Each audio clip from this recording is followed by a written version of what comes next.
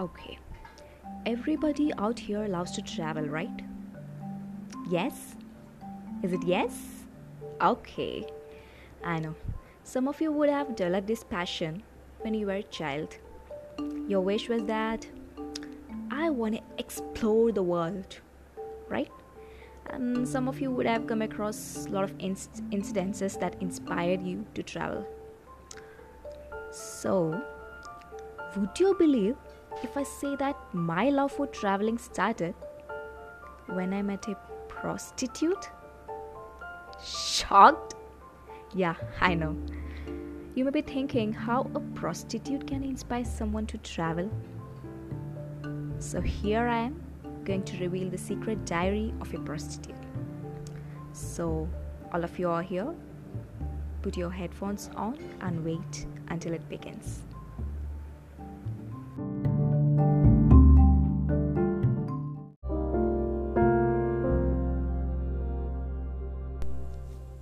It was on September 7, 2014, a train journey from Kota, Rajasthan to my native Kerala.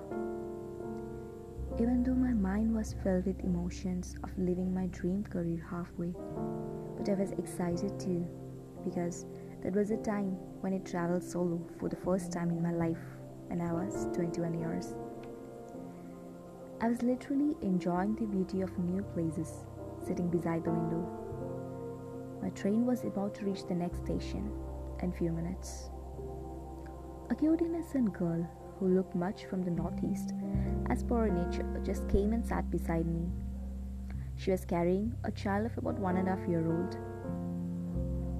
The innocent face and the sparkling eyes of the child attracted me towards her, and I started playing with the child. I had nothing to offer her for that innocent smile other than my colorful Rubik's Cube, which I used to play whenever I got bored. I keep on admiring the beauty of that child.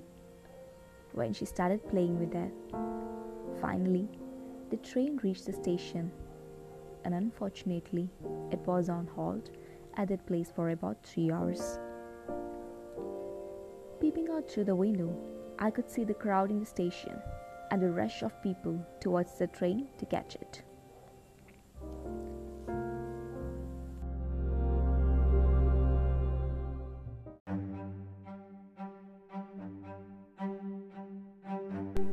Suddenly, the lady requested me to take care of her child and that she would be back in a while. The moment she got on from the train, I could see her running away from that place. The moment I saw this, I had nothing else to do than following her, because I knew I was trapped. That innocent cry of that girl child neither allowed me to leave her there or to hand over to someone. The only thought that came across my mind was to follow that lady and hand over the child safely. I just pulled out my backpack, carried the child, and started following her. Her dark red silver and her brown hair helped me to follow her. Finally, I could find her enter a small hut which is located in a slum area nearby to the railway station. The moment she saw me, she snatched her child and she was left screaming in pain. And it seems none of them heard that voice for years. Yes, it seemed none of them heard that voice for years.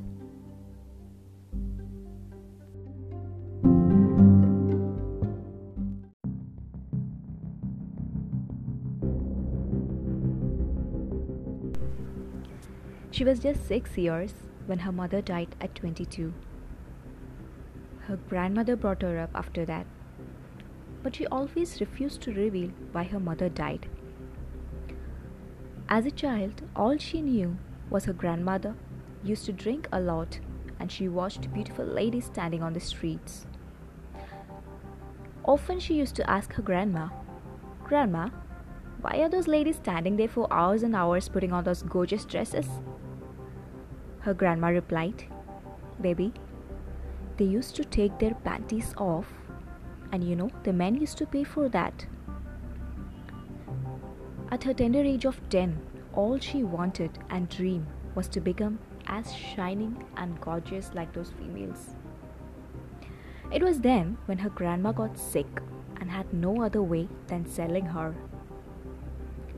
She never knew she was molested at the tender age of 10. She was forced to do it all when she was not even knowing what the world was like.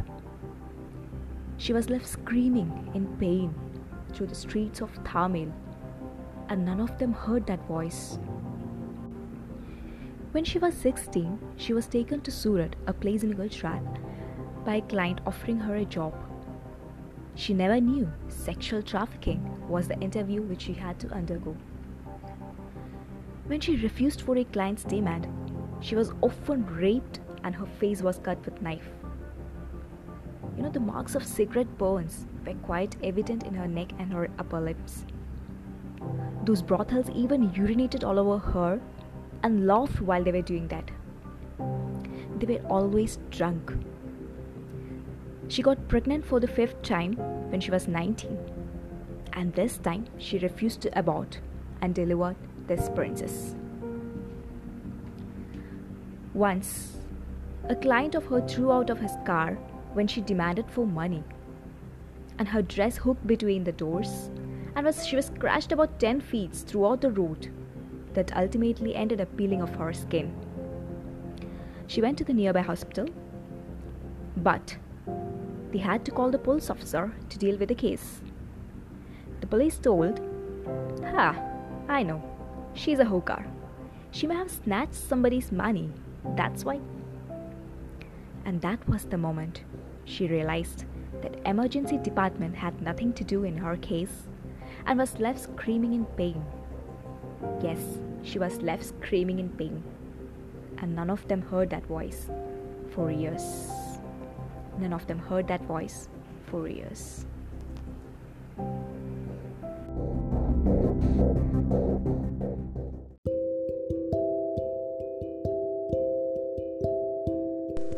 It all happened like a dream, And I walked away from there just like that. I got into my train, and I can't explain you the emotions and feelings that I was going through. I was feeling guilty that I couldn't do anything, but the only thing I got satisfied was that I could give the child back to her. And when I looked upon my hand, I was holding the same Rubik's Cube. I wish if I could find the child again and give her my Rubik's Cube. But it still remains a quest. And this is how I started traveling. It will teach you a lot of things. Traveling has taught me a lot more than my academic books. And actually speaking, it's not about the places, It's a combination of the people you meet there, their culture, their lifestyle, and the stories they have to tell you. Often we used to travel, right? We go for holidays, vacations, we go for luxury resorts, packages and all.